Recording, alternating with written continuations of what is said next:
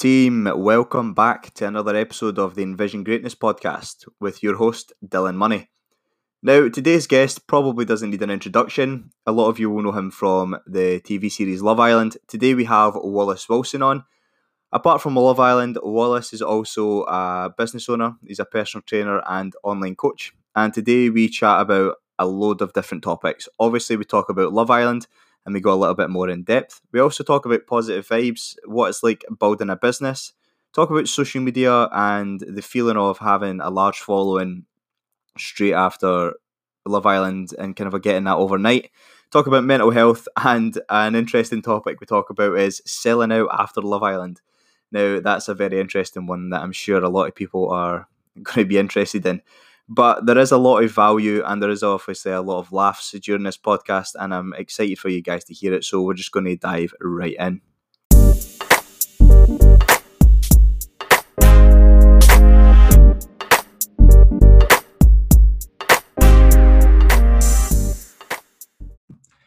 Wallace, lad, how are you? I'm all good, mate. All good. How are you?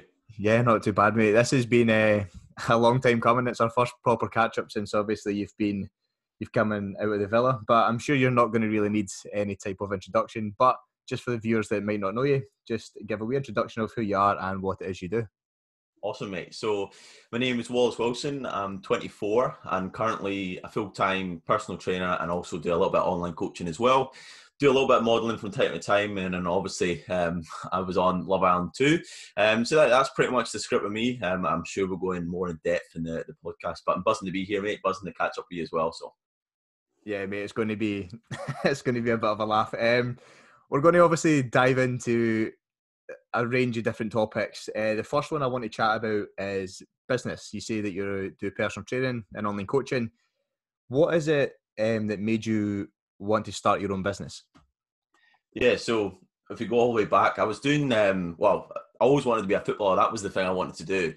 It kind of got to a point where it just wasn't really happening for me. And then it just kind of fell out of love with it, I guess. So then the next best thing, if you like, was football coaching. And I liked that. I liked the sense of like coaching people, things like that. But as I say, I kind of lost the love for football and I got more into like training in the gym and things like that. So I was coaching abroad in Tunisia for 2 years and then also in Lanzarote for a bit.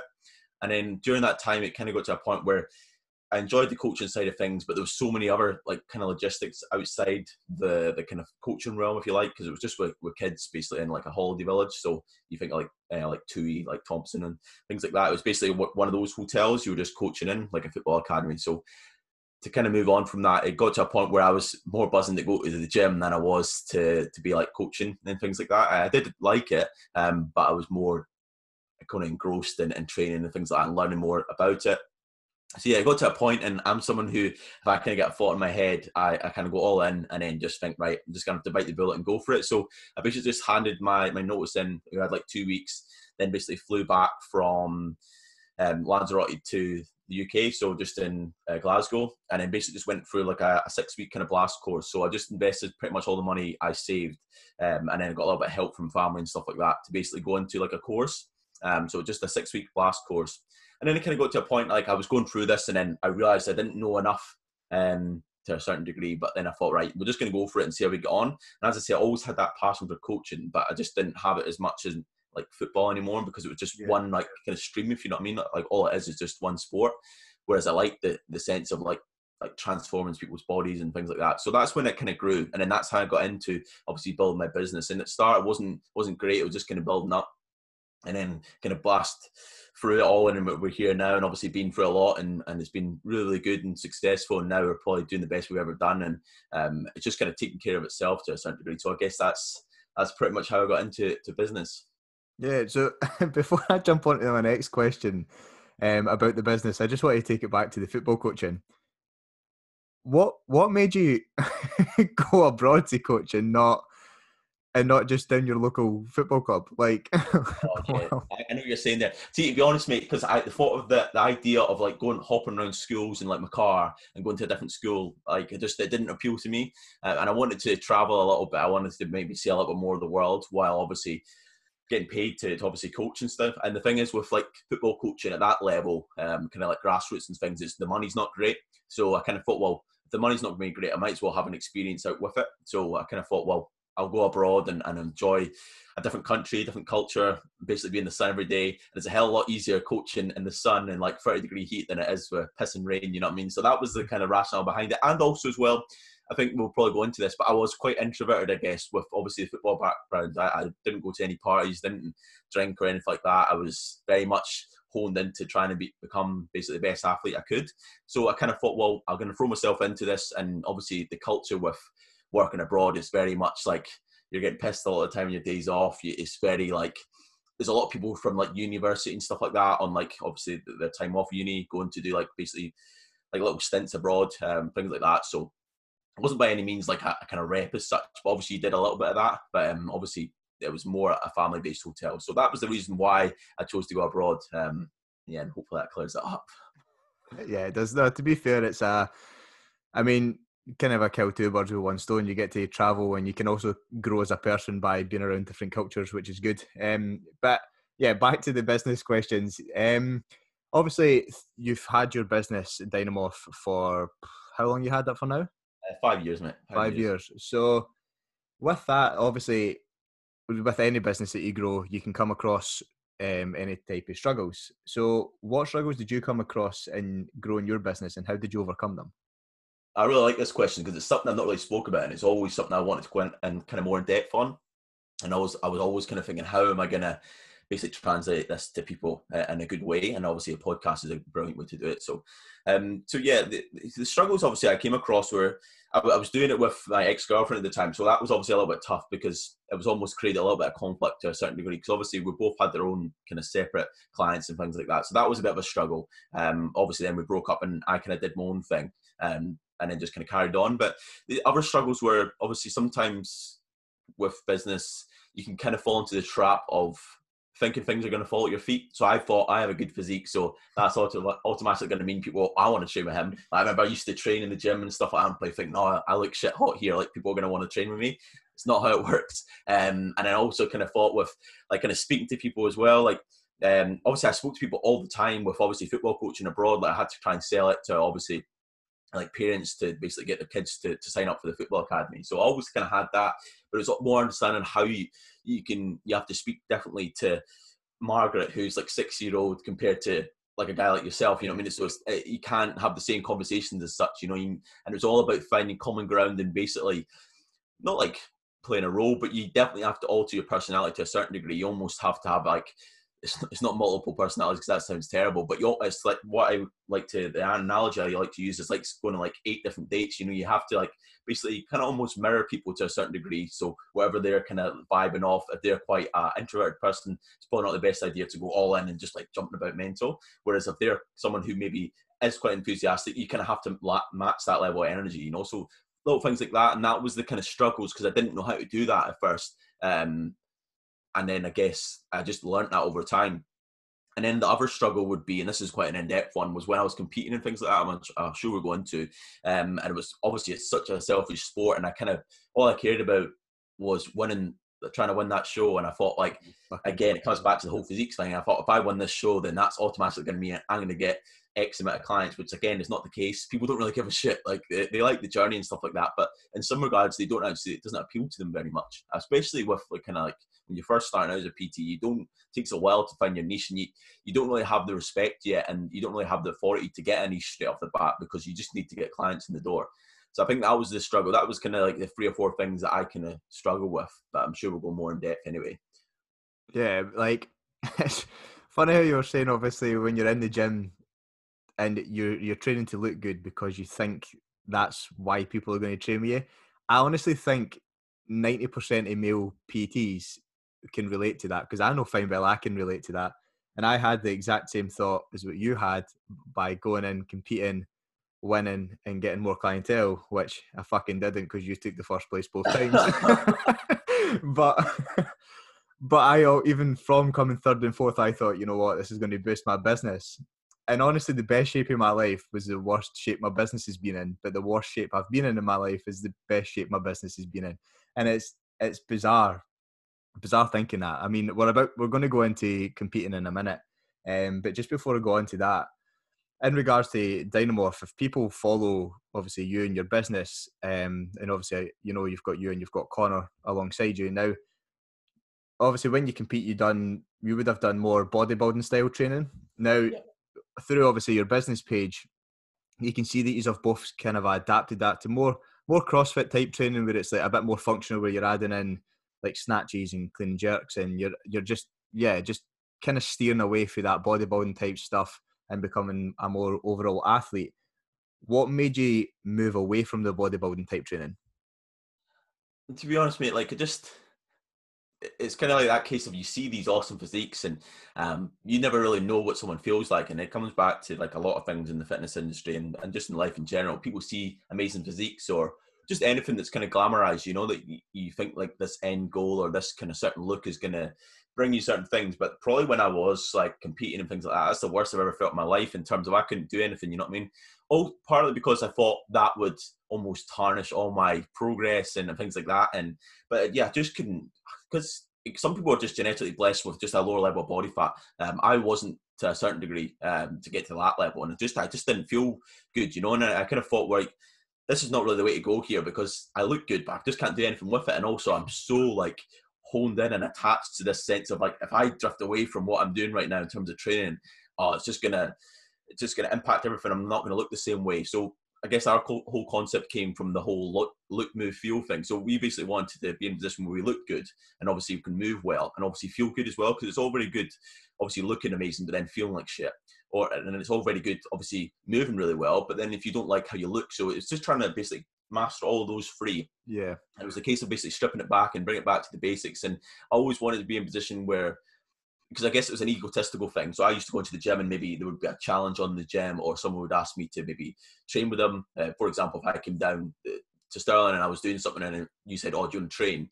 And for example, if you were like in some sort of different kind of pathway in terms of your fitness, my ego would basically just shoot straight up and put a wall up. If you're like, "Oh, I do this kind of style," maybe you want to do like every minute on the rower. I'd be like, "Nah," because the ego was there to be like, "Nah, I'm not very good at that." So I never wanted to be like that. I wanted to get into a position where basically, if anyone said they want to train with me, I would be up for it, and I wouldn't be in a position where I would feel vulnerable. I would just go and enjoy it, So that's where it came from. That's why I moved away from it, because when I was doing bodybuilding, great, it was brilliant when I could, like, I guess, collab with people who were in the same kind of realm, as I say, like with obviously competing. But I wanted to be able to go in the gym and not look any direction and be like, "Oh, I can't train with them." I wanted to be basically everywhere and do a bit of everything. Of course, that means I'm no like basically pro at anything, but then again, I'm not trying to be a pro at everything, so it kind of suits me. Yeah, absolutely. Nah, I kind of feel the same way, and I think it happened after I compete as well. And you do think to yourself, like, is this all it is? Like, is this all that's left? And that's kind of leading me on to the next thing with competing. Is obviously we became mates through competing 2 years ago, when we were both standing on the stage, you getting your first and me getting my third. But looking back at it now, what's your thoughts on competing, and would you do it again? You know what, mate? Like, there's a lot of, and I did a podcast previously with a bodybuilder, and he kind of refreshed it for me. So, but probably if you asked me this question maybe a week ago, I would have been a bit like, "Nah, it's fucking shit." But no, there's a lot of principles you can take from it. There's some really good principles, and to be fair, if I didn't compete, I don't think I would have learned what I learned. And I think also as well, I think to give people advice in certain situations, you kind of have to go through certain things. So obviously it's quite a lonely place competing, so you learn a lot. You obviously have to be in a position where you miss out on a lot of social events. And then again, you can kind of flip that on its head and maybe be like to people like, "I want to show you a way how you can get leaner without having to do that, because I didn't enjoy that part of it, having to miss out on like social events and all that kind of stuff." But I think it comes with the sport as well. I think if you go on a stage and obviously with competing, if you stand beside someone and if you've been out and drinking and stuff like that, in the back of your head, you're going to be like, "Oh, fuck, like maybe that's the reason why I lost." And that's not a good relationship to have, especially for like average population, you know what I mean? So fair enough if you're going to go all in, but at this kind of level, like the UK DFBA and things like that, the level we're doing at is just not really, I don't really think it's called for unless you really want to go far in it. And of course, I know you could say like, if you're going to do something, do it properly. But then again, I think you have to look back and think like, how did you spend your life? But that's just it. It's a tough one, man. Like, of how to kind of like go into those kind of situations, would I ever do it again? I kind of almost thought, oh, should I do it again? But then you need to ask yourself why you're doing it. I mean, a lot of time it was just so I could be like, oh, look at my sick physique, like, and you always get people like invest in the journey. But I remember like what it did to kind of my business, especially the first time I did it. It almost kind of wrecked me, man. Like I remember at that point when doing even like second show to a certain degree, I pretty much put like me on my arse with my business. I just like basically ended up cancelling sessions because of the way I felt, and I was just doing things in a stupid way to try and make it easier. So I was like backloading all my food to the end of the day because I was just really struggling. And obviously that meant during the day I was just dead, man. I was in bits. So, and again, that led to like sessions being poor. And it's not until after that clients will open up to you, but like, you know what, you were like, you weren't the most enthusiastic person. And then I think like, if you kind of weigh up as well, if it's not really bringing you much value, apart from maybe getting a trophy or a couple of good pictures, then it's not really worth it, I don't feel. And I think sometimes you have to flip it on its head in the sense of with business and be a little bit selfish the other way. You know, you need to understand as a PT, you have to put yourself in first. You need to make sure you're concentrating on your health and your well-being, but also as well, people have invested in you, you know, so you're an avenue that basically someone wants you to cater for them, you know, like they want basically you to be in charge of that aspect of their life. And if you can't put 100% into it, it's a little bit selfish in a way. So that's why I probably wouldn't do it again. If I was at a point where maybe business was kind of taking care of itself in a sense, maybe we have a different way of monitoring it and also doing less one-to-ones, maybe more online stuff, then maybe. But then there would be no reason for me to do it. So if I laid all the kind of like the pros and cons on the table, it just wouldn't weigh up, you know what I mean? It would be like, why do I want to do this? And then I think a lot of time you have to strip back to the layers and understand why you're doing it. And the only reason I would probably do it is just to, again, it's probably like an ego thing of like, oh, like I won again. It's not like I get a sense of an achievement, you know?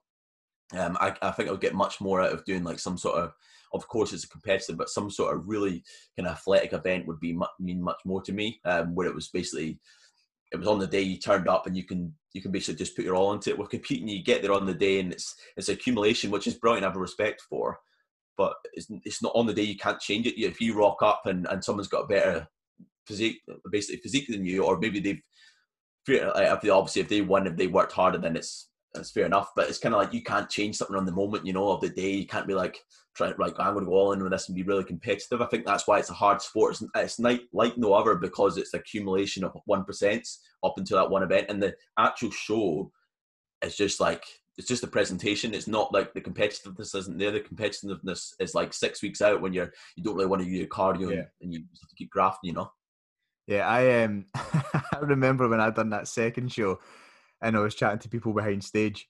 I know, obviously, like asking how prep went and stuff, and I was just open. I was like, I've went to Ibiza during this prep, and, and I've been drinking. You were playing football and all that. You were playing like football. Were you not like 2 or 3 weeks out? I remember you saying. Aye, mate, I was still playing football. I went away to Ibiza, and I got fucking pissed in Ibiza, and I think I drank every single weekend they prep. And I think when I eventually came fourth. Now I don't think I was in good shape at all, but fuck knows how I placed fourth. You could just tell the fucking rage in people's faces that I've obviously busted their ass off, fucking restricting everything for so long to then play shit, which is obviously going to fuck up your mind. Which again leads me on to the next thing. When we spoke about competing, and a lot, the main kind of a thing is it fucks with your head and your mental health kind of takes a drop, and it's affected when you obviously do compete. How did you find your mental health was affected? Because some people are worse off than others. Yeah, it was tough, man. I was in a relationship both times I'd done it, and the second time I'd done it was just like what I always say with people competing and stuff. Whatever personality traits you have, they just get enhanced like fuck, basically. So if you're quite a fidgety person, or you're quite like maybe not like snappy, but you're a wee bit like maybe you just snap at stupid things, or you know, whether like someone's eating too loud or whatever, you're like, why the fuck are you doing that? Like, you know what I mean? Those little things like that, that just enhances to another level. So you need to understand that. And I think for me, that just blew up. And I think you can also see how people treat you when you're in that kind of situation. I think your circle is really, really important with a sport like that. But then also you need to understand, like, from an outside point of view, they're like, well, I don't really understand what you're doing. You're like, you're going on the stage and getting tanned up and just kind of like showing yourself off. Like, so it just depends. Obviously, if people really, really care, they'll just be like, I get it, you know. But nah, it was just like, for me, it didn't take a massive hit, I'm not gonna lie, but it's the thing is like you get so much support and people back you, and there's like going back and forth with other competitors and stuff like that, and then it's like anything in life, there's a massive build up, and then you're like the hot topic for a period of time, and then it drops off, it's on to the next thing. And that's the thing about competing that people don't usually go into, and unless you're doing multiple shows, you're not going to get that buzz, and it's not all about that. But then again, the whole reason why you do a sport is to try and get that thrill, you know what I mean, that like endorphin hit, you know, is that you want to get that rush.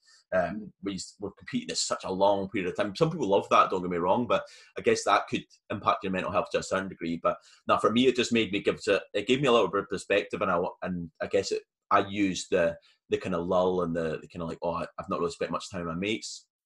I kind of used that, and again, basically went into the position of, not that I went all out and went the other end, but I was just like, I want to enjoy myself a little bit more. And straight after, like all my mates now were like, they basically said, you're in a much better place, you know, because you're coming out, you're doing stuff with us, you know what I mean? You're not restricting yourself, because even after the show, people were like, right, I need to gain some muscle, so they just get straight back into it. I think some people see competing as their identity, and then when that goes away, they're like, oh fuck, like, who am I? You know what I mean? So I think it's good to figure yourself out. And I think for me, that was becoming my identity. It was like people used to come up to me like, oh, you're doing any shows here? And I was like, fucking hell, man. Do people not want to know like what I'm up to apart from that? Like that becomes like your thing. So people only come to you to basically ask that question, you know? So, and now that's kind of died off for me, which is good. And I think that's why I found my own identity. And that's why now the kind of training style I do, I've not invested into one given thing. So it's quite good because people just see you for who you are, you know? So I guess that's how maybe it could take a little bit of a hit. Yeah, I mean, if anyone listening does want to compete and you're in a relationship, one thing I would say is make sure you're both fucking mentally strong-minded, because I was in a relationship, both of mine, and both my fucking relationships ended. So, yeah, if you're That was struggle? Was that hard for you? I know it's your podcast, I'm fucking interviewing here, but was that hard for you? Like, what went on with you and your bird and that at the time?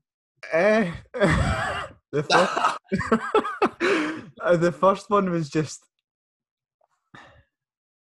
I just wouldn't want to do anything, mate. Like, I get you. Like, I just, Libido gets fucked, mate. Libido gets absolutely I'd be like, fucked. do you want to go out for dinner? And I'd be like, I've got 400 calories left, I can't.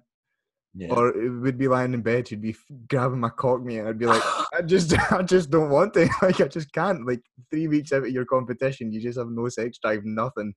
Yeah. And I was just like, nah. So that one ended pretty quickly. And the second one, I mean, she just used it as an excuse, I think, to to split up with me. But I mean, it is what it is.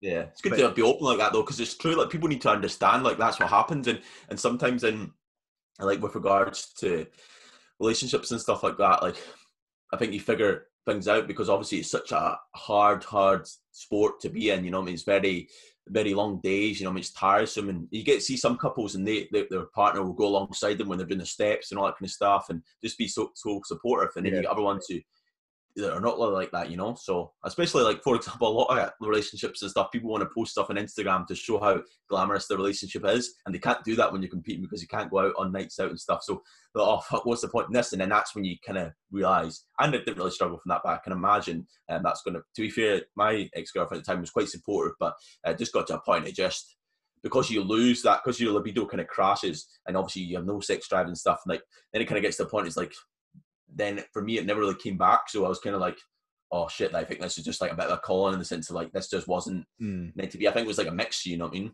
It was not like an excuse, but it was like, obviously it started to fade out, and it's like, well, it never really came back. So I was like, well, what does that tell you, you know? So yeah, it's a weird one, but it definitely needs to be spoken about more. But I think like also as well, from our point of view, is we did it by ourselves, like without coaches and stuff a lot of the time.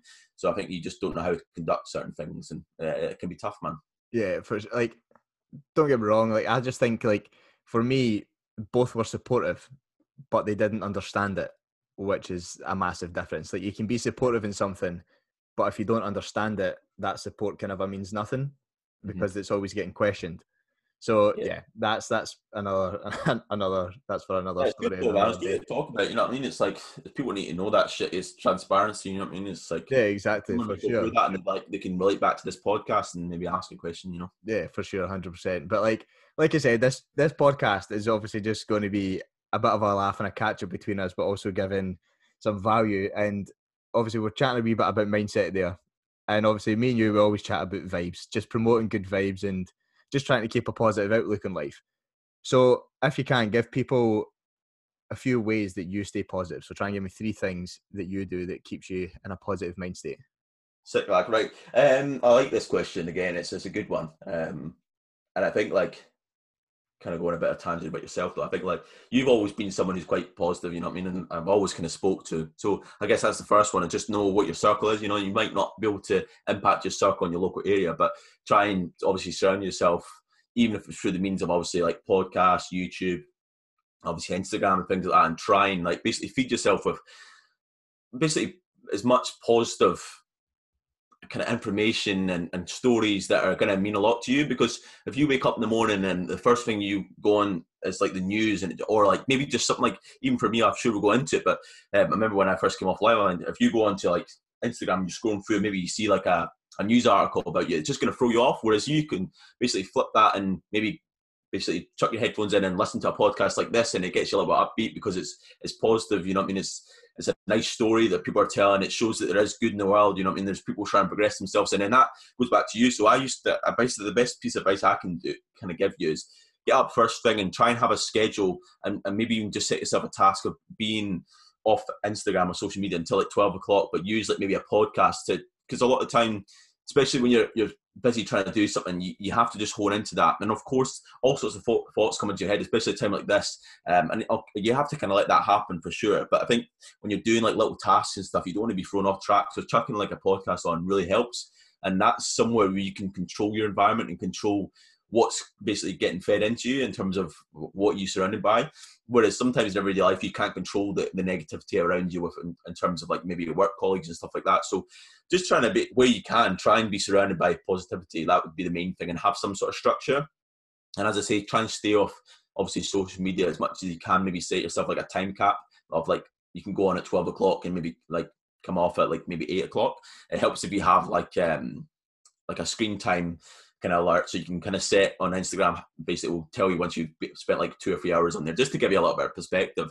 Then next up, I would try and like give value sometimes. Like there's no, for me, I always get such a rush out of like making good videos or good content. Like I can't really explain it, because you are giving back. And I think like giving back is a massive one. I don't mean in the sense of like, or giving a fiver to a charity and be like, oh, I don't feel better yet, because you won't feel better because you've not done that. It's very easy to basically just give away £5, but it's much harder to maybe go and have a conversation with someone or take time out of your day, because you've all been there, and you can maybe tell that you maybe not spoke to a mate for a wee while, or you maybe not like engaged in conversation with your neighbour, for example, and then you go and have a conversation, in a way you're giving back because maybe you're the highlight of the day, you talking to them. So, and you'll get such a nice kind of feeling about that, because obviously you've given back, and it's not a sense of you're doing all this stuff to get that positive feeling, to feel more positive. It's a case of that's just what will happen if you go and have a good conversation with someone, or you just try and give back in a positive way.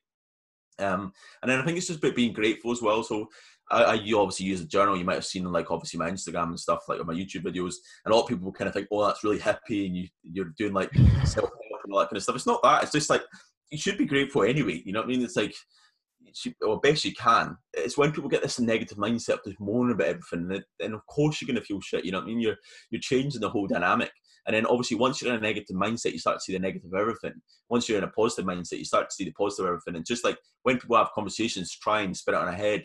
Like even like relationships I've been in the past and stuff, I always used to see the more positive side of it, in the sense of like, well, that was terrible what happened, but it could have been a lot worse. And not like the sense of, you can't always do that. Sometimes you just accept like, that was fucked, you know what I mean? Like just, then if you just get you get yourself in the mindset of like, right, that was shocking, that shouldn't have happened, but imagine if this happened, you know what I mean? So it's kind of like being grateful that it didn't happen at a bigger scale, you know what I mean? I remember there was one time we had the dog, we just got a dog together, which is like the dying end of the relationship. I think that was what was trying to hold it together. But I remember there was a time where I was like running about with the dog, anyway, got a tangent here, and I like sprinted across and jumped over this wire, and the dog like buckled itself into this wire, and it just like, he started screaming in that.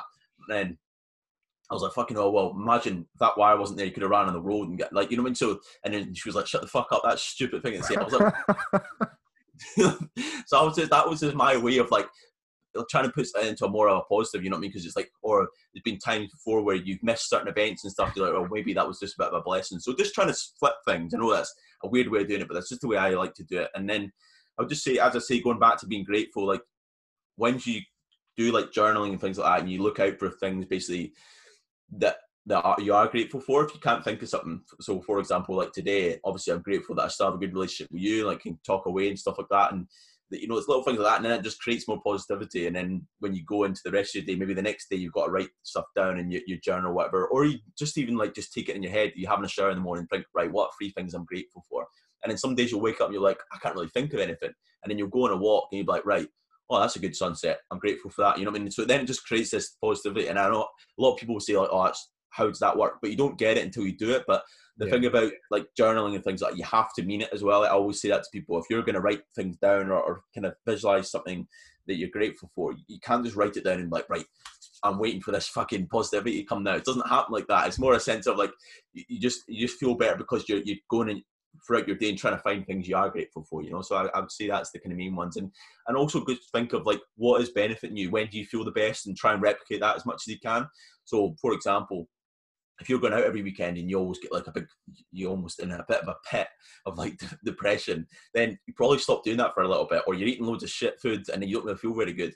And try and almost do the opposite. So maybe come off alcohol for a little bit, maybe stop eating so much processed food, and you'll realize throughout your day, and I think you get a better sense of this once you get more into like looking after yourself. You get an understanding of when you feel good, like you'll probably agree with me, like there's no better like nootropic, if you like, than going for a morning walk. You everything, like all the neurotransmitters in your brain are like popping off. You're thinking of all these ideas, you're thinking of all the memories you had, especially when good music's in and stuff. So you want to kind of replicate that, you know. So just whereas compared to maybe if you're just sitting in your arse and flicking through Instagram, probably do less of that. So it's about basically comparing the two. That's, I know that's a bit of a long-winded answer, but that's what we're here for. Oh no, mate, that's a good answer. So just to obviously recap, it's surround yourself with good people, journaling when you can, and always just look for positives in life, and just give back. Just give a bit of value and try and give back to people. They're 3 very, very, very, very good things to obviously keep positive. One thing that I do want to relate to is what you just said, is if like you're in a pit of obviously just beving fucking 24/7 for like 6-7 weeks in a row. Like at the end of my last relationship, I done that. I went on a fucking absolute bender, mate, for about 7 weeks, right?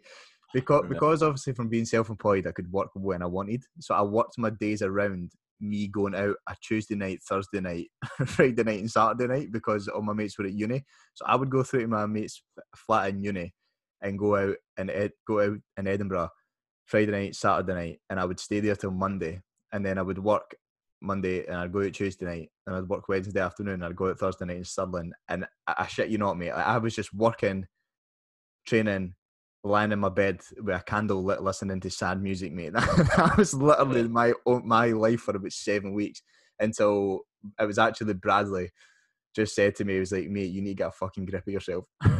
And then eventually I started to adapt and just do all the type of things, thinking like, what the fuck is wrong with me? And I started like obviously going out, like I say, walks in the morning, start journaling, start doing all these things, and just obviously having a positive outlook, just basically having a glass half full, not a glass half empty.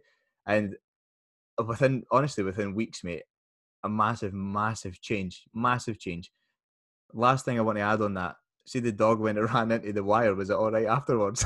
You sound like you made a mad schooling noise and that, and I was like, oh my fucking god. And I remember I had to like throw it over my shoulder, and we got in the car, and then my ex-partner at the time, she was like reversing and like slammed the car into the lamppost. She was like, oh, you're gonna be fucking paid for that. I was like, oh my fucking god, man, this is fucked. No, he was all right. He was a bit of an attention seeker, so he just made it a lot worse than it had to be, and I had to pay for all the vet bills and stuff like that. But and then he was fine after, you know what I mean? So yeah, he was all good. But yeah, just going back to that, it's just trying to, I know people probably hear that and be like, what the hell? But it's just, in all those kind of situations, just be grateful that something worse didn't happen, you know what I mean? It's like, sometimes you just have to accept, as I say, that things aren't great, but just put yourself in a bit of a more positive way, you know?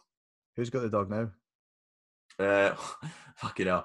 So she took the dog, because not as like a As if I'm taking no win. Like, yeah, exactly. Well, I just kind of said, oh, you can have the dog, you know what I mean? Not as like, oh, I'm breaking up with you, there's the dog. It was just kind of like, well, you're the one who always wanted the dog, and you'll keep you company and all this kind of stuff. Then I think someone told me that she sold them, or not sold them, she passed them on. I think she's engaged in that now, so it's sound, man. Fair, right, well, we'll swiftly move on for that. So one thing obviously has been brought up quite a few times in this is obviously you went on to Love Island. Now that's something that a lot of people are probably going to going to know, and I'm sure you've been asked multiple times on multiple different podcasts, and there's a lot of questions I do actually want to ask regarding mental health and business to do with Love Island. But before that, just want to ask, what made you want to go on Love Island? Well, you know what, mate? Like, I didn't really want to go on it. They asked me, like, they gave me a DM, and I always kind of thought about it. I thought, oh, it'd be sick, to be fair.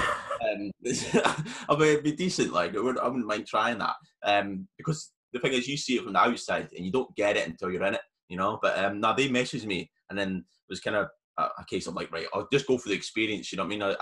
I've grown a lot as a person over the last like year or so might as well go for it. And it's another string to add to my bow. It's I kind of feel with those kind of situations, just throw yourself into it anyway. Like, if people have messaged me since and be like, oh, should I do it? And I'm like, why the fuck wouldn't you do it? Like, just go all in, see how far you can get, and you can learn something from it. Again, and you can obviously network with people, meet different guys and girls, you know what I mean? So I've met boys, obviously, at the start, and they were going through the interview process with me, and obviously now I speak to them now and again and stuff like that. So, and the thing is, you get thrown questions, and you kind of have to get better at like your conversational skills and stuff like this. You end up better at because you've been in those kind of environments, you know. So it wasn't a case of like, oh, I was dying to go on it or I applied or anything. They just messaged me, and then that's kind of how it all began, you know. Yeah, I mean, it's hilarious because I can remember being in Australia and I got that same message from the producers on thingy as well on Instagram. Mm-hmm. And I did message back. I was like, but listen, I'm in Australia. I was like, and then they didn't get back to me, obviously, because I was in Australia. But like, because I applied, obviously, for it last year and got the interview, and I just didn't do it. My arse collapsed, and I was just like, nah, like, I don't want to be famous. Like, I couldn't deal with it. But it was hilarious when I just woke up one morning at like 6 a.m. in Australia, and I just seen that fucking Love Island photo, and I was like, what the fuck? I mean, it went mental. That's when I messaged, and I was like, mate, did you get the same fucking like DM as me? And then that's when you're like, yeah, exact same one. It's like, fuck's sake, man. It's fucking hilarious. I'm not going to ask you obviously about like the full process and stuff, because I'm sure everybody knows you've answered it multiple times. But one thing I do want to ask is, obviously, since you've come out of the villa, you've obviously gained this massive following practically overnight.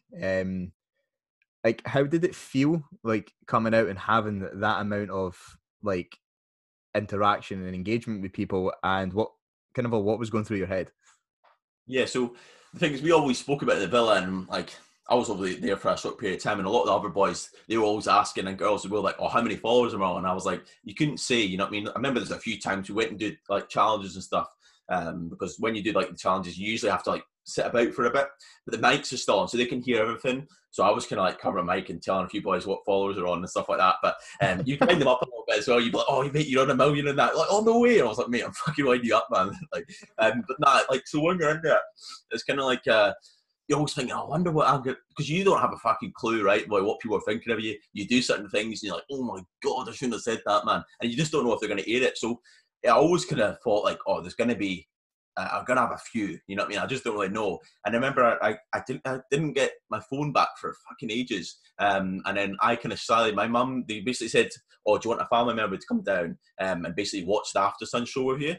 So I was like, oh yeah, I'll get my mum to come down. That'll be sound. So my mum was like, like hugging Maya Jama and like Olivia Brentwood and that. I was like, what the fuck's going on here, man? It's fucking nuts. And then I was sitting in like the green room. And I remember I was sitting there, and then Laura Whitmore came in, and my mum's like, fucking, like, oh, he did so well, didn't he? And she was like, yeah, he did well. I was like, mum, fucking chill out, man. So, like, Laura Whitmore was there. I remember she made a tweet about me or something like that. Like, I was her type or something. So I was winding her up about that, and she was saying that Ian Sterling wasn't very happy. And I was like, man, that's class. But, so as I was kind of alluding to there, before that, we were in the hotel room, just me and my mum, and she was, like, just chatting away, and she was like, oh, you done so well. I was like, oh, can I go on your phone and go onto my Instagram? That's obviously I didn't have my phone. I didn't get my phone until after Sun, which is pretty wild. So like she didn't have it for like 3 or 4 days after even finishing on the show. Yeah. So I went on and it was like 40,000 or something like that. I was like, fucking hell, this is nuts. And I remember I messaged Connor, who was obviously in charge of my Instagram. I was like, oh mate, like I got my mum's phone. So I had to message it through my mum's Instagram account, and that just mental. But so yeah, I seen it, and I obviously see some of the comments and stuff, but something that everyone said to me, like, there wasn't one bad comment, you know what I mean? Everyone was seeing you. Although, like, I think obviously if I was in there for longer, people would get to know you a lot more. But it was, I think because the way I was kind of portrayed in the show, like, it came across quite well. But yeah, I managed to get my phone back. I remember I was a bit like, intoxicated at the time because it was like an after party after sun and stuff. So, but then when I first got it, it wasn't too bad. Obviously, there's a few messages and stuff like that. But literally, there was nothing to worry about, really. I didn't really have a chance to think about it because I just came off the back of obviously After Sun, which is all a live show. So that was really weird. Like, I've never really done stuff like that. And because I kind of go in tangents a lot of times, you probably be able to tell on this podcast, but I remember I had to have like a chat before, and they're like, right, this is the questions you're going to get asked. And I was going well in depth on all these answers. Like, yeah, you don't have time for that, mate. You've got like maybe 10 seconds to get your answer in. So yeah, after that, I kind of chilled out. And obviously I was with, who was I with? Leanne, and then Sophie, and then Connor as well. So just kind of chatting to them. And I remember I went on my phone, and obviously it was popping up. And I remember I put a story up saying, oh, I'm back on my phone. And then it went pretty mental. But I was only at like 40,000. I say only 40,000 at the time. And then I remember I used to put pictures up, and the thing used to go, like, just go mental. Like, and I remember I used to switch from my, because I remember I wanted to check out the Dynamorph site. And then literally I couldn't use that site because obviously the notification popped down. And I was like, I literally can't get on this. Like, it was just like constant. So yeah, it was nuts. Like, and I remember like the messages, like DM part was just 99 plus for ages, and you go through it, and it was really nice, you know. But then what happened is, in that position, obviously you want to try and grow your Instagram as much as you can. That's kind of what you want to do. So I knew, right, I'm going to be in a lot of the limelight here. So I just like kept on posting stuff because obviously I've been in Instagram for a long time with obviously my business. So, and then luckily, because I kind of caught that wave, my following grew up to like, I think it was 170,000, something like that, 170,000, yeah, something like that. And then that's when like it kind of slowed down. And then I was like, oh shit, because obviously you get this release of like, oh, literally it was going up like 10K a day. And I visually I got to see this because I had my phone in my hands. So I went from like 40 all the way up. So again, that was pretty surreal, like gaining like 110,000 and seeing that every day. I was like, boys, what the fuck? Like, oh, I'll try and get to 100K. Got there, and then it was like, oh, I want to get to 200K. And then it kind of got to 170, and then it kind of stopped. And I was like, oh, fuck. And then that's when everything started to feel a bit different. I was like, no one like cares about me anymore than that. Like, no one like cares about what I'm doing. And then recently I've seen it kind of drop, and it's weird, and it's like, oh fuck. But the thing is, you need to understand about something like that is you're only like the talk of Instagram for a little bit. You know what I mean? You're at that one moment in time, you were like the biggest thing probably in the UK. You know what I mean? Going on because I was obviously all the limelight's on you, and then people only get invested for a short period of time, and then they drop off. You know what I mean?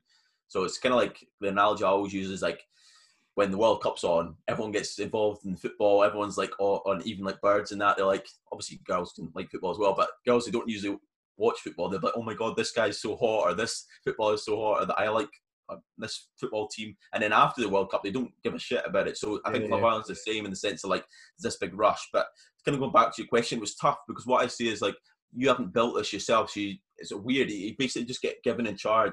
And another analogy I like to use, and I remember I was kind of struggling at one point, but it's kind of like you're given this big, massive mansion, and then everyone's like, fucking hell, where did that come from? Like, people come around and want to visit it. People are always kind of giving you attention for it. And then eventually people get tired of it. Like, they're like, oh, you're just known as the guy with a big mansion. You know what I mean? You've been given all these followers. That's the analogy I'm using. Whereas if you slowly build that up, people invest in your journey. So, for example, like we're doing here, obviously we've got our businesses. So that, like, the messages I get on there are probably a little bit more meaningful because they're not just like, oh, well done, or like people want to get pictures. A lot of time when people ask for pictures, it's like they get the picture and then they just fuck off basically because they're just more interested in basically being part of it all. Whereas if they actually they'll take time to chat, and like the podcast I do now, like with people with obviously my business and like something like this, it's good because we're just investing in each other. It's not invested in the whole glamorized Love Island thing. So that was really tough because, as I say, you're just given all these followers. You didn't know how to deal with that, you know. And then obviously whatever you're getting a kind of thrill out of, you want more of that, and you just want to keep chasing it. I remember thinking to myself, I was like, oh, I want to keep going and get more followers and get more messages and get more likes and people sharing stories and all that. Then it's like, it has to end at some point, you know, unless you're building something up. And that's why I think you get better satisfaction by building something over time, because whatever you just get given usually doesn't last, for sure. And that's why overnight success is really, it's good and you get good opportunities, but then again, it's how long term are those opportunities, you know. This was going to be something I was actually going to ask later on, but I'm just going to ask it now. Do you find that having that big following has helped your business, or do you think your business would be in the exact same position right now if you weren't in Love Island? I mean, it has to a certain degree, but then I think like everyone who follows the Dynamorph page like would have kind of followed anyway. But obviously, it's like people don't really come to the Dynamo page to kind of see me as such. They obviously want to see you train and stuff, but with the personal page, it's just obviously just see bits of me training anyway. But yeah, I think like business has grown a little bit, but it's not crazy like you would have thought. It would have been a lot more mental, especially like one-to-one PT. But what you find is like it's like people don't actually want to train with you. They just want to try and be seen with you sometimes, I feel. Yeah. So like one-to-one didn't grow like crazy. Also as well because people are getting a little bit nervous about you and stuff like that. And maybe they're like, well, I'm going to have to like send pictures across. I'm going to be training like dripping with sweat, no makeup on. Like I don't want him to see me like that. So in a way it maybe regressed it a little bit, because then people Quite feel a bit detrimental. vulnerable. Yeah, so or they want to think like, oh, they kind of look up to you, whatever. They don't want to like it happens at the best of times, never mind with that. So it grew online, but then it was just like false, man. Like I got like, remember I put like online coaching thing up, and then I think we got 50 inquiries for online coaching in like maybe like 24 hours, which is just, when you think of that, that's fucking nuts. I mean, getting 50 inquiries for online coaching is just mental. But literally I went through them all, and all of them were just like 16, 17-year-olds, and which is fine, but just like, I remember like obviously you'd have to like text them and stuff, and this is when it became a little bit annoying because I was texting them and almost like they just wanted to get your number and stuff like that, which is annoying. But then sometimes you did get but this is what's annoying about it. Sometimes you did get genuine people who want to work with you, but you just didn't know if it was real or not. I think like it was probably not the best decision to go all in with like kind of going back on online coaching until things died down and you kind of filtered through the process of finding out who is actually investing in you for your business. But no, it didn't grow crazy. I mean, we released like an ebook and stuff, and that did really well. But and again, I think like that would have done well nonetheless because it was really good product and we had the time to do it. But then I think it just gets a little bit more engagement and stuff. But what I even see now, I'll post something like a podcast or like an Instagram post through the business page. It doesn't really get crazy traction. It's decent, but it's not crazy. I think like maybe people in the local area have been they kind of like they've seen a different side to me as well. Maybe they actually thought, oh, he's not like arrogant, he's actually quite genuine, down to earth, because they see me on like live TV and stuff. So I think that kind of helped it. But nah, it wasn't crazy, mate, to be honest. But I don't know what it'll bring later in the line, but we'll just have to wait and see, really. Yeah, 100%. Like, it's funny obviously how you're saying your DMs were like 99 plus, like, because I remember messaging you after it, just being like, how are you, mate? Like, what was it like? And then you hadn't replied, and I was thinking your DMs are going to be absolutely fucking. It's mental, but then I didn't realise until today that I had your fucking number anyway. I could have just texted you. I number it's fine. It was just a message. It was just mental, yeah. Oh, I can imagine. One thing I want to ask is, when you came out, did you see the Wallace and Gromit memes? Oh, mate, millions of them. And I seen the one about the imagine having a kid that good looking and naming Wallace, and I was like, fucking hell, my mum was raising. I've seen that. Do you think it was just coincidence that the Wallace and Gromit advert was on after Love Island? I don't know. I didn't know that. Like, was there Wallace and Gromit advert on? I didn't. That's where it came from. Supposedly, after you had been so as soon as you entered, because I only watched the 3 days you were in, and then I didn't watch it again. But as soon as like that first episode where you entered the villa, the first advert after it was supposedly like a Warburton's Wallace and Gromit advert, and that's where all the memes came from, supposedly. I think that was just, to be honest, I didn't know that. I think that's just fucking crazy good marketing, to be honest with you, mate.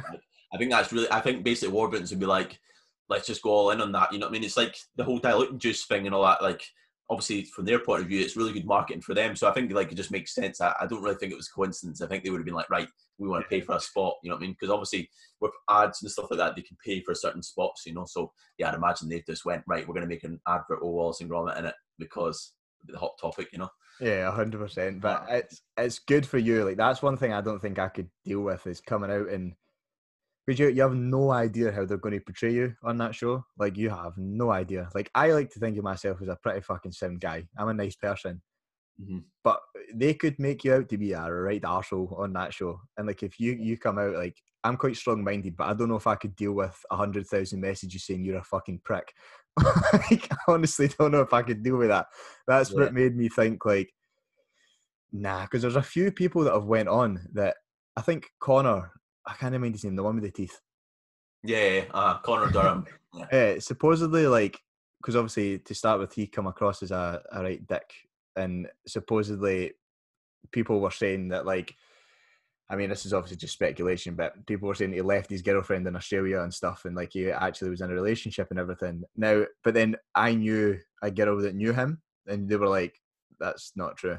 And I was just like, you fucking don't know what to believe, mate. And like Mate, his ex-girlfriend's fucking nuts, mate. Like, I was lucky, like, nothing really came out. Like, there was nothing to come out anyway, but before you go on the show, they basically go through stuff and like, right, is it, you've got any like psycho ex-girlfriends, anything like that, or, like anything that could say, anyone that could say anything. And I knew, like, my most previous ex-girlfriend, like, I knew that she wouldn't really say anything, and you should just be like that, because she's quite mature in that sense. So, but there was nothing that could come out. I had to delete so much shit though, like on my Instagram. Like, it was just daft stuff. But I think because obviously the whole Ollie thing with him doing like poaching, with obviously like shooting animals and stuff. Yeah. Like, they're just like all in. Remember, there was just like daft stuff I had to delete. There was one of me like pretending to do a DJ shit set on a balcony. They're like, oh, you're almost too close to the balcony. Like all this mad shit. Like, mate, that was a daft one. Yeah, mate, mental stuff. I was like, what are you talking about? And then there would be ones of like me just like jumping off cliffs and that. You like, oh, you shouldn't be promoting that. Can you delete them? I was like, what? So yeah, everything, mate. But the whole with that Ollie guy, I'm sure someone sold him out. So someone basically sold that story in him with basically sent pictures to the newspapers, because he's deleted all that, I believe. Yeah. So yeah, just like, luckily enough, I've got a good circle around me and no one really did anything. But there's nothing to do anyway. I've not done anything bad. So yeah, for sure. Was there not pictures like, you're a fucking diehard Rangers fan as well, aren't you? Yeah. So I'm just assuming you had to delete a lot of that. So I forgot to delete one, and I went all the way down one day, and I was like, oh fuck, I forgot to delete that. And just like, fucking, oh, you fucking, I'm not going to say it on here, but like all the stuff that was getting said. And then because my cousin, he used to play for Rangers, so they were trying to get loads out of him as well. So he put something up like, oh, all the best, cuz, and that, and then just the papers were all over him like a rash, and asked him to do interviews and all this kind of stuff. But he just thought it's better off me just not saying anything. Yeah. Because he got done a couple of weeks before, because he still goes to Rangers games. Even he's still a footballer now, but he was given like the wanker side to Celtic fans and stuff.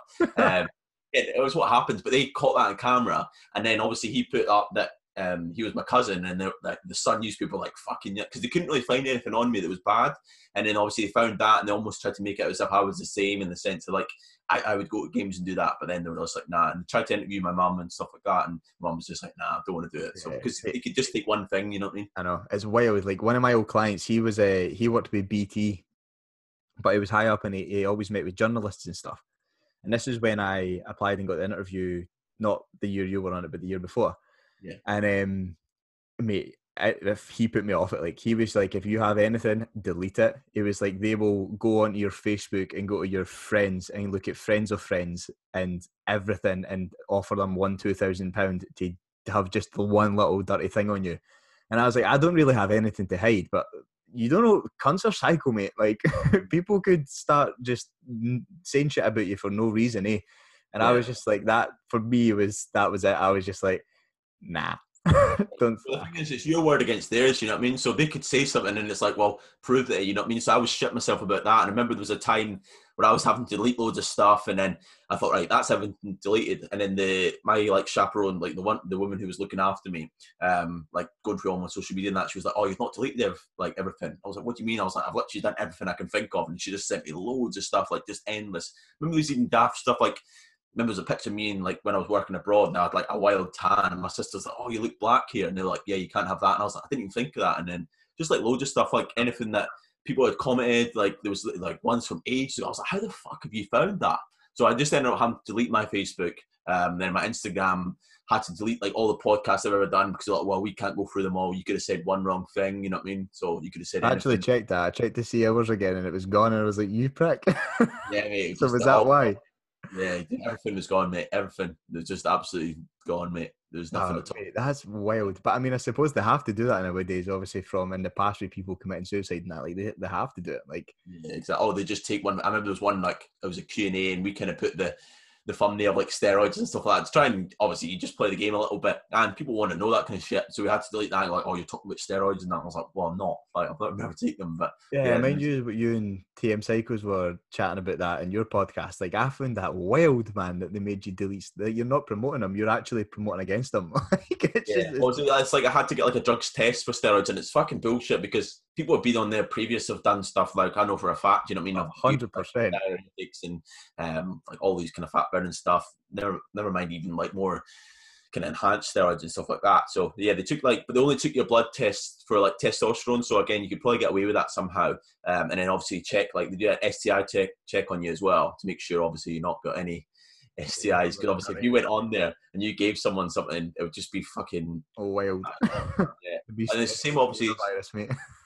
Exactly, but it's the same like the steroid thing. If you, for example, if you kicked off, and then you're quite a large guy in that, they could be like, oh, he takes steroids, whatever. But if they've done the test and they're like, well, we've done his test, you know what I mean? So I think that's why they just like to cover it, you know?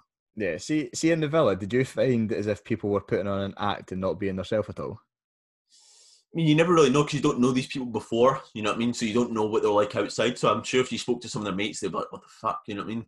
But that's the thing I really liked about it. I came off the show and all my mates were like, you literally just like you were. You just, maybe weren't as hyper. I was like, but all the hyperactive stuff they just didn't show because, to be honest, it wasn't really that engaging. Like, I was messing around all the time and they were kind of like, oh, can you just go and have a chat to so-and-so about like, oh, if you like her or that. And I was like, I could be fucked doing that. Really. I don't really like anyone. But now I think like, I wouldn't say people were playing a game. I wouldn't say that. I would say maybe they were just better at enhancing their personality at certain times, or they could get engrossed in a conversation, you know? Like, from my point of view now, if I really wanted the airtime and if I wanted to do well on the show, for example, if you were speaking to a girl or whatever, and I could just make it as if I liked her, I'm like, oh, mate, fucking hell, you know I liked her, and you'd be like, what are you talking about? And you could almost be better at playing the game a little bit. There's certain moments I kind of thought, oh, I could play on this here and go a little bit more mental and stuff like that, and maybe just go a bit more crazy. It's even stuff like, for example, if I went and got with Sophie, or tried my hardest to get like Sophie, who obviously was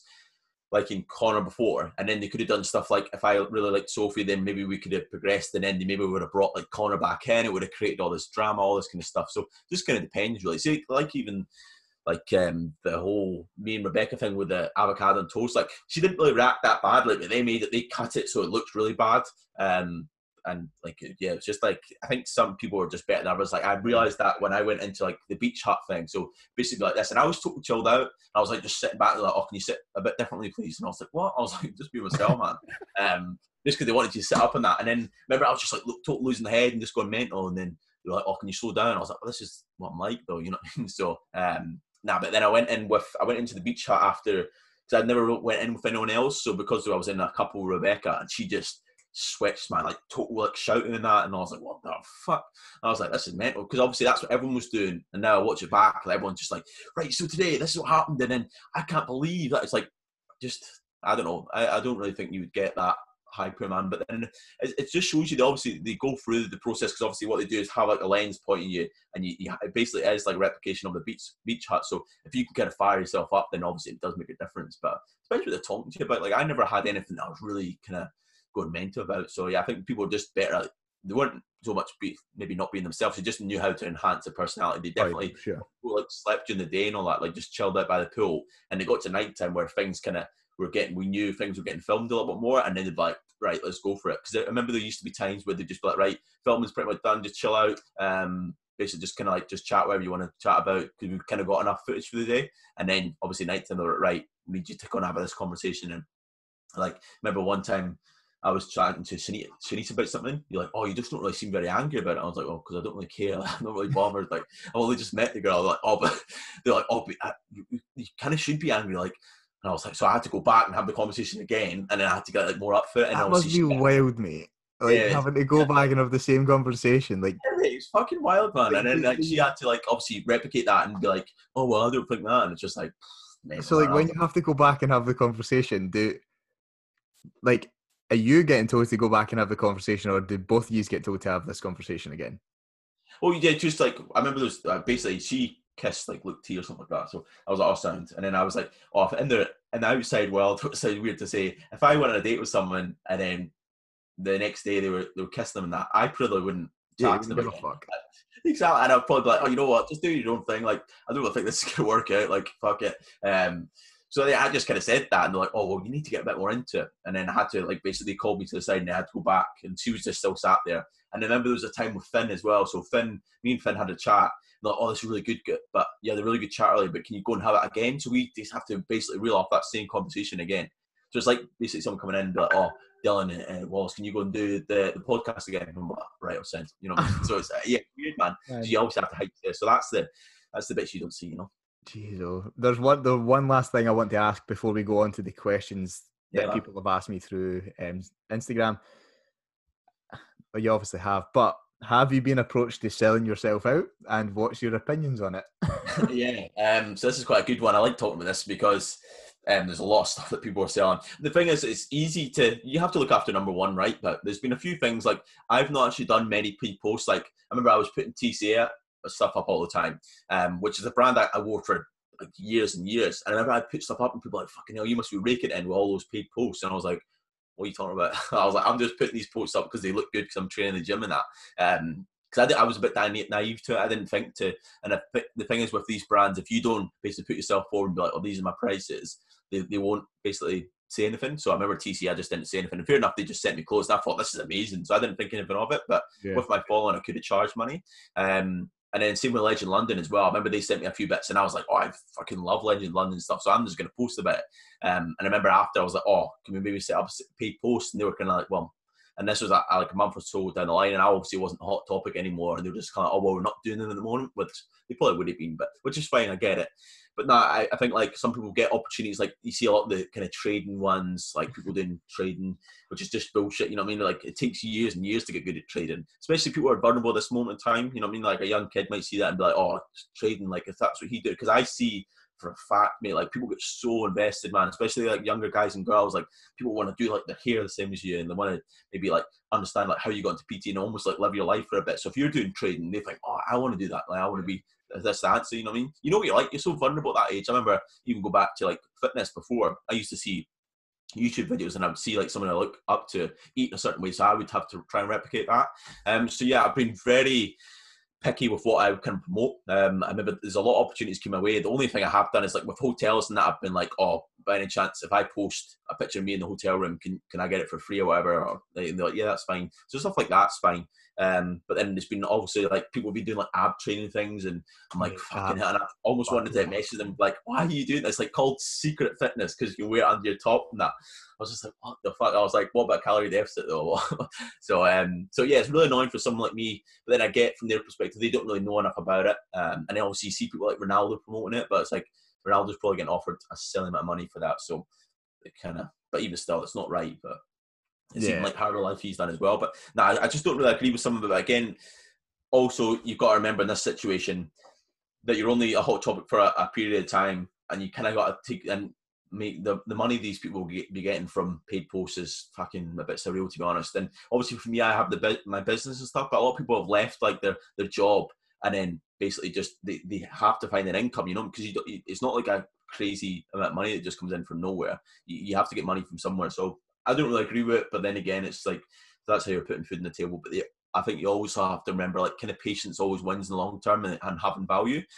But a lot of people don't give a shit as well. Like I do stuff like almost put posts up for free and not like kind of stuff in the sense of like just loads of valuable information, like obviously the podcast. And I'm sure like some people would be like, oh, if you want me to come on your podcast, you're gonna have to pay me for that. Like it's just stupid shit, you know what I mean? Like I'm sure there'd be people like that. But I don't agree with a lot of it. I get like doing paid posts and stuff. If that's something you believe in, like all the posts I've done of clothing I would wear anyway. Like I would never want to promote something. Because I remember people have been approached me before and I was like, oh mate, I'm not gonna lie, like I wouldn't probably wear that, so I'm not gonna promote it. Because people, again, it is an advertisement, but people wear stuff because you're wearing stuff. You know what I mean? So that's usually the reason why they do it. You know what I mean? They're like, oh, be like you. You know what I mean? It's like when you're younger, you see like fucking Ronaldinho with a pair of boots on. You want to wear them because he's wearing them. So it's like you're trying to replicate. You know what I mean? Especially the younger age group. So yeah, I think you've got to be very, very careful what you're selling. You know, it's not no joke. You know what I mean? Like people can really get themselves in a sticky situation. So yeah, but I'll go on a bit of tangent there. But just that's some of it I don't agree with. Nah, mate, I knew you were going to go on one because we've had this conversation before and I fucking can't stand all these paid posts, like, especially when it's for stupid car air fresheners and that. It's like making my car smell great and it's like, you are a complete knob. Like, just go and buy a magic tree for your local garage, mate, and it will smell the exact same. Like, but like, fair enough, mate. Like, if that's what they want to do and that's how they can make the money in short term, then it's fine. Like, if they can make the money short term and throw it into investments, then it's going to be good. But a lot of the people that go on this show do it for the fame factor and the ego boost. Mm-hmm. And as soon as you have that and you've got a bit of money, you spunk it on a fucking brand new Merc and buy a house, and then what, you're fucked, mate. You've got nothing left. Yeah. Like, you've not got a business to fall back on. So yeah, I mean, you've obviously done it the smart way. And I knew that as soon as like I seen you go in, and I was like, he's not going to sell out. Like, this will be to boost his business. Yeah, that was the main thing. I think people get caught up with that. And even when I went in there, I remember they asked me, "Oh, who do you like?" And I was like, "Oh, I don't really like anyone in there, like in terms of like just attracted to us." I was like, "What the fuck am I gonna do?" Because, but I just had to say like I like some girls in there, but because when I like someone, I'm usually quite honed in. You know what I mean? I'm like, right, I really like them. I'm gonna I'm try the and exact same. yeah. So I'm usually like quite intense. Like so, I was like, "Oh, this would have been amazing if I actually really liked someone." But it's just the way it goes. But now I always kind of thought, well, it's gonna grow my business. You know what I mean? And everyone I spoke to, like, well, but didn't actually grow my business crazy amounts. With some stuff it will, I think like clothing and all that kind of stuff, but just to wait and see. But I was never gonna go down that route, man. Yeah, for sure. Nah, good to fucking hear that. Yeah, basic mate, that's pretty much everything I want to ask you. So we're going to move on to questions that I have been asked through Instagram. We're going to start off with one from my friend Hannah. This wasn't actually asked through Instagram. This was asked through a text to me to directly hit you. Right, I like it. That's a good start, man. A lot of graph. so Hannah has asked if you can go on a date because her mum thinks the two of yous would get on really well, and her mum really likes you. Where's she from, man? She's from Glasgow, mate. Well, she's technically from Moffat. She's a posh one. Oh, she's a posh one. I have to check out her Instagram, man. I'll, See what's I'll give you it afterwards, mate. don't worry, man. You've answered this one. Where did the idea for Dynamore come from? You kind of answered that one already. Yeah. Biggest lessons you've learned since going into or coming out of the show?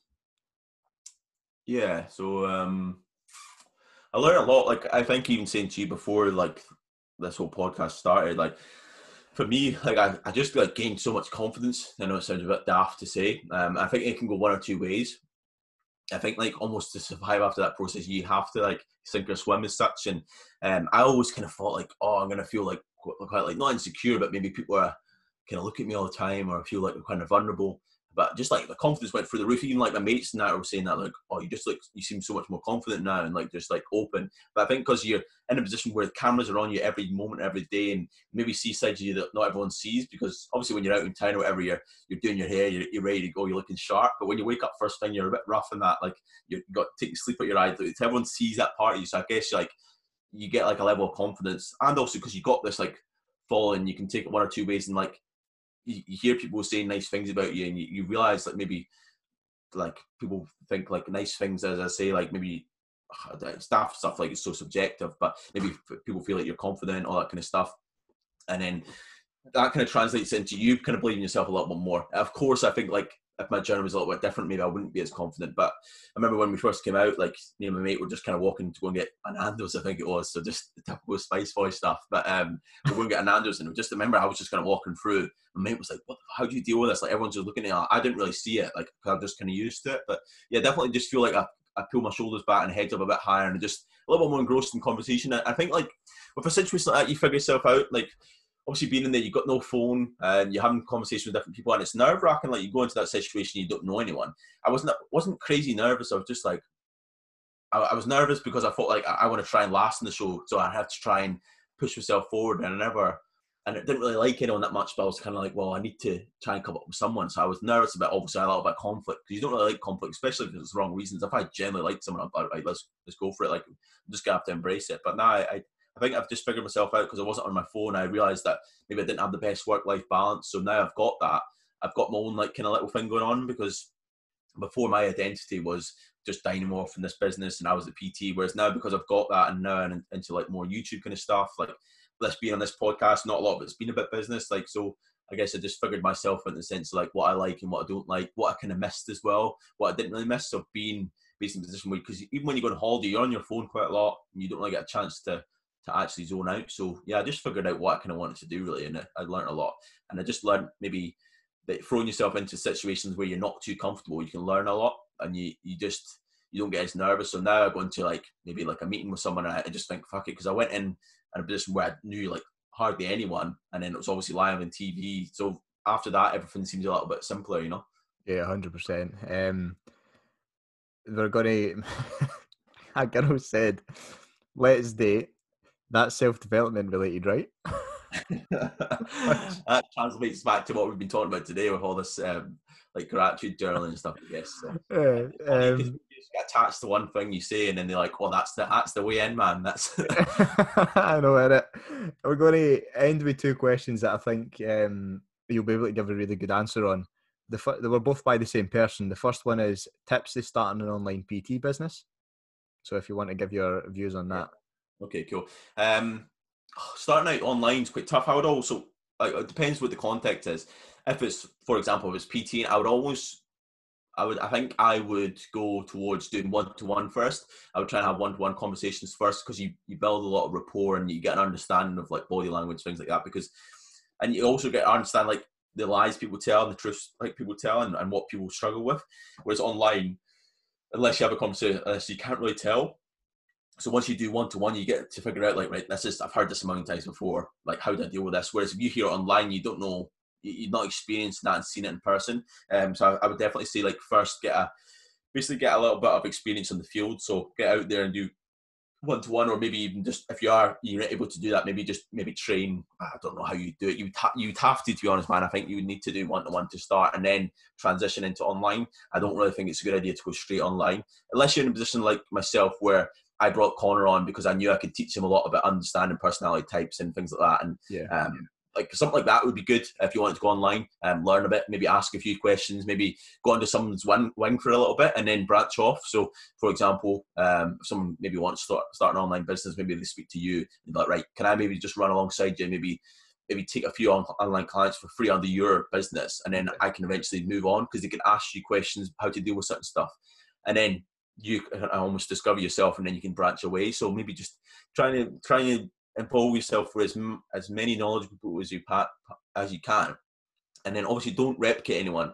but see maybe where you want to go and which path you want to go in, and try and replicate some of the stuff they do, but don't get too honed in and all what they say goes. So take little inspirations from everywhere, and just like a lot of people get in this trap of like, oh, content, but content doesn't give you like the skills you need to understand people, so it gets you in terms of like some engagement, but a lot of engagement's a bit shit. Sometimes you'll post a topless pic and then you get loads of like likes and stuff, but people almost think like, if I get the perfect video, like you see like Jay Alderton like does like his I don't know what it's called, it's like a course where basically learn how to just nail Instagram pretty much. So people think they're going to do that and that's going to lead to loads of customers. It comes back to the same thing of having a good physique. It's not like that. You have to have conversation with people. You have to understand, like, you could be in terrible shape, but you can just sell like unbelievably well, and you can just talk so well. Like some of the best PTs I've ever met are just unbelievable talkers. They're so captivating. They can basically put things in a way, in a manner that people can understand a little bit better. Whereas sometimes like the kind of old school approach of like, right, this is what you got to do. You got to be in a calorie deficit. This doesn't work. Like your videos are brilliant because they're relatable and they're kind of like quite funny and they're quite short and sweet in the sense of like, right, that's captivating me. I can learn a bit from that. So stuff like that's good. But then again, you wouldn't have that, and you wouldn't have that kind of like that humor and that like almost that relationship with clients. They wouldn't really get it. They'd be like, oh, he's cool, but they wouldn't be like, oh, I want to invest in him if you hadn't done the one-to-one, So I think like doing one-to-one is really important, Yeah, for sure. No, that was a very good answer, and it's exactly what I thought you were going to give. This one as well, I think you'll give a good answer on. It's the last one before we end it, is how to increase my followers so I can work with sports brands / make my mark as a PT. Okay, cool. Work with sports brands, but you have to understand why you want to work with a sports brand. Like, what's the reason for that? Like, realistically, working with a sports brand, of course you're going to get free clothes, but then what's that really giving you? You know what I mean? So I think maybe just remove that first, because it's like, well, if you peel back the layers, that's A, it's not going to give you more business, and like B, it's just not going to, I don't know, it's just not going to, you'll get to that and you'll get the sports brand sponsor. Then after that, what is it? You know what I mean? And again, I would probably maybe set your bar a little higher. So maybe get your business so good that you can create a sports brand out of your business, So have a little bit of a higher value for yourself, and don't, it's two different kind of objectives there as well. And I think with sports brands, sometimes you're promoting another business and then you can't focus as much. So there'll be certain like things you have to do. And of course, it's nice getting free clothes and that. But I've always, even like with TCA who give me stuff, they've asked me about like, oh, do you want us to like help design your like basic clothes for your business? I was like, no, not really, because I want to go through the process of basically finding manufacturers, all that kind of stuff. It's all part of the journey. So I would kind of remove that first, Of course, if people want to offer you free stuff, then brilliant. But I don't really think that should be the reason. If it is, it's probably the wrong thing to be doing. Because if you're just in the PT field, just trying to get a sports sponsor, it's not really the right thing to do. So try and remove that, and then concentrate and give it a little bit more value. Because what will happen is you'll start to build up the value with a connection with your followers, and then they'll start to invest in you. And then when you do maybe get given free clothes and stuff like that, you'll get a lot of satisfaction in the sense of like, right, I really like these clothes and they actually make me feel comfortable. And then if people are investing in you, they will be, oh, I want to get that. And then you get a sense of fulfillment because you're thinking, well, like what I really like and what I see valuable. And they've also taken that as well because they've invested in me. So, and I think with building your one-to-one and you kind of, because that was a question right alongside that, like building your it was business. 2 seconds, I'll get it up. It was so increase my followers so I can make my mark as a PT. Yeah. Okay. Cool. So to increasing your followers, you also have to understand what increasing your followers means. So followers doesn't necessarily mean like crazy interaction and high sales and all that kind of stuff. Because I see now my engagement is just like dropped, even though I've got a massive following. Like some engagement just doesn't, like I see people, not that you should compare, but some people with much less following have better engagement. So I think the thing you should concentrate more on is not the followers, because that's just a number, but more about the engagement. So see how many people like comment on your posts, and obviously like you can see like the analytics and stuff. So try and create a community a little bit, and then that obviously will boost your followers, but you want to think more about boosting your engagement. But with boosting your engagement, followers will come anyway. Well, obviously you can do stuff like run competitions, like obviously you could do like maybe a free month of online coaching. That would obviously help boost you. That would help you boost your coaching to a certain degree. Try and give back as much as you can. It comes back to the same of like Gary Vee thing of like jab, right hook of, and if you don't know who Gary Vee is, I'm sure you've probably talked about as well. Entrepreneur, some of his stuff's a little bit iffy, but anyway, he kind of goes on to the fact of like giving value, and then coming in with like the sales pitch. So I guess you can probably do that even more. You can do millions of jabs in this sense, in this analogy of just always trying to give back, and people eventually will invest, and just going to show you a bit about transparency. Setting up something like a podcast is brilliant because you'll learn how to speak to people. You'll be thrown in a situation where you don't really know someone. Like this is fine because we know each other, but I've went on podcasts before, I'm like, oh fuck, I don't really know this person. So you have to try and again learn the skill of matching someone's personality type. So again, that's another way to build it, and then again that will come across and you'll get better and better. And again, that will basically, you want to get in a position where you can use content and basically just fire it across so many different streams, like something like a podcast. You've got a good bit of audio there, you can use that as an Instagram post, and then also use it as a reference point for like clients and stuff, and then say for YouTube. So just try and get as much content out there as you can, get good amount of transformations, have valuable conversations with people, network, throw yourself into opportunities, and then just don't get too caught up in the whole, because I know that part of it was obviously the following. Don't get caught up in that. That'll come naturally and it'll be really authentic. And then obviously with the sportswear brand, just let that take care of itself, and actually peel back the layers and understand why you want to get sponsored by a sportswear brand, because I don't really think it's the be all and end all, and it is just clothing at the end of the day. Yeah, well, bro, you hit the nail on the head there, especially with that last one with saying followers don't really focus on that and just focus on having like human interaction, engage with people, and grow your business through transformations rather than trying to focus on a following, because a following means fuck all. Yeah, so, it's like it's mental. People think like a following is going to equal this like, or it's just that it's the way Instagram has been made out now, and you agree. Like people think, oh, if I get like this amount of followers, and I fell into the trap of it after a while, and that I thought like I'll get so much more opportunities if I get this amount of followers, but people don't care about that. I mean, it's just a number. Yeah, it is and I feel like companies nowadays, they don't look at your following, they'll look more at engagement. And when I was I don't think it's happened here yet, but when I was in Australia, it doesn't show you likes on Instagram. Yeah, I heard about that. It just says one name, then others, and it doesn't show you. So brands, I am going to assume now, brands are going to start messaging people being, can I get a screenshot of your analytics? Can I get a screenshot? That's 100% what it's like, mate. Like people, I see people like with millions and millions of followers, and maybe they were in Love Island ages ago, and they got the big hit of followers, but then now their engagement's wank. Like they get maybe like 10, because the way you can find out is like, and you'll see it in mine as well. Like I posted, like, obviously it's got nothing to do with me, but I posted like a drone footage on my person, and obviously like someone like yourself like invest in that because it's cool, you know what I mean, it's good videography, and obviously the vibes and stuff. But whereas everyone else is like, oh well, it's got nothing. Like for example, if I posted something with Love Island, I get crazy engagement. But what I'm kind of alluding to here is you can see the amount of views on that post, and you're like, it's way down compared to the followers. So you can see that with people, and they don't.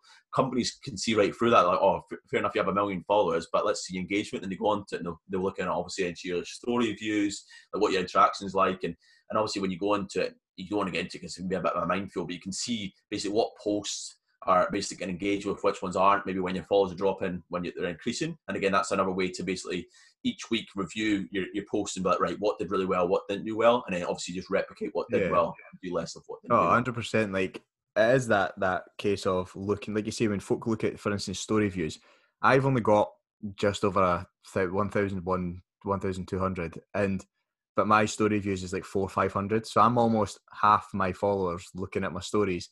Whereas I know people that have got 20k and they get around about the same engagement. And it's like, I'd much rather have a smaller engaged community than have a large community that nobody really gives a fuck about what you're doing. Like 100%. But 100%. Mate, it's been an absolute fucking pleasure. We could probably go on a tangent for another hour. Okay. But that's what podcasts are about, though. You know what I mean? There's like people like to see friends like just having a conversation and adding a bit of knowledge in there because it's more relaxed. I think sometimes with podcasts, if you don't know someone that well, it can be like kind of robotic, you know? Yeah, for sure. Like that's like I said to you earlier, I want this like full podcast to come across as a genuine conversation rather than an interview. Like obviously have certain topics, but have a bit of a laugh in it as well. Like that's obviously feedback I've been given, and we'll chat about this at another time. But it is better to have a conversation. Yeah, exactly. I think like maybe you always had that about you, but I think if maybe you didn't travel and go to Australia, you maybe wouldn't have been as good as you are now, and maybe wouldn't discovered that you wanted to maybe do like the whole podcast side of thing. And I think like when you're doing like, remember you were I was kind of totally invested in it. You were doing like the videos of you kind of trying to get home from Australia, and then maybe that's when, you know what I mean? So stuff like that, and I think that's when like the whole travel thing comes into play of like people like, oh, find yourself. But that is find yourself because you've realised that you are quite good at talking and telling storytelling essentially, and that's why the podcast is doing so well. And I listen to it all the time, you know. Appreciate it, mate. Appreciate it. Big fan of yours as well. So before we with that said, before we obviously wrap it up, it's not as I mean, people probably know a lot of your handles anyway. But where can people find you for in terms of your business and that as well? Yeah. So. Twitter, it's Wallace Wilson __, and it's the same with Instagram, so just Wallace Wilson __. Then I've got YouTube, which is just Wallace Wilson, and then my business page is Dynamore Fitness, just all one word. Then we've got Twitter, but we don't really do much on there. We've got a YouTube page for the business as well, which is just Dynamore Fitness. We've got our podcast, which is Discussions with Dynamorph. That'll be on iTunes and Spotify. And then obviously we've got our website as well, which we run like our ebook and all that through. That's just www.dynamorphfitness.com. So that's all the handles there. Yeah, I'll obviously it's a mouthful there, but I'll link them all down in the show notes. And if you want to check out any of the coaching, or if you want to check out the YouTube channel or the podcast, YouTube and podcast, I would definitely recommend checking the two of them out. But yeah, mate, that's pretty much it. And I'm pretty sure we're going to get a night out as soon as all this is 100%. We were trying to organise one before, and then I remember I went under the radar, and I was like, where the fuck's he went? So, I know, that's the thing. You went under the radar, and I was like, where the fuck is he? And then your picture popped up, and I was like, makes sense. But yeah, mate, it's been an absolute pleasure, and I'll probably chat to you soon enough. Awesome, mate.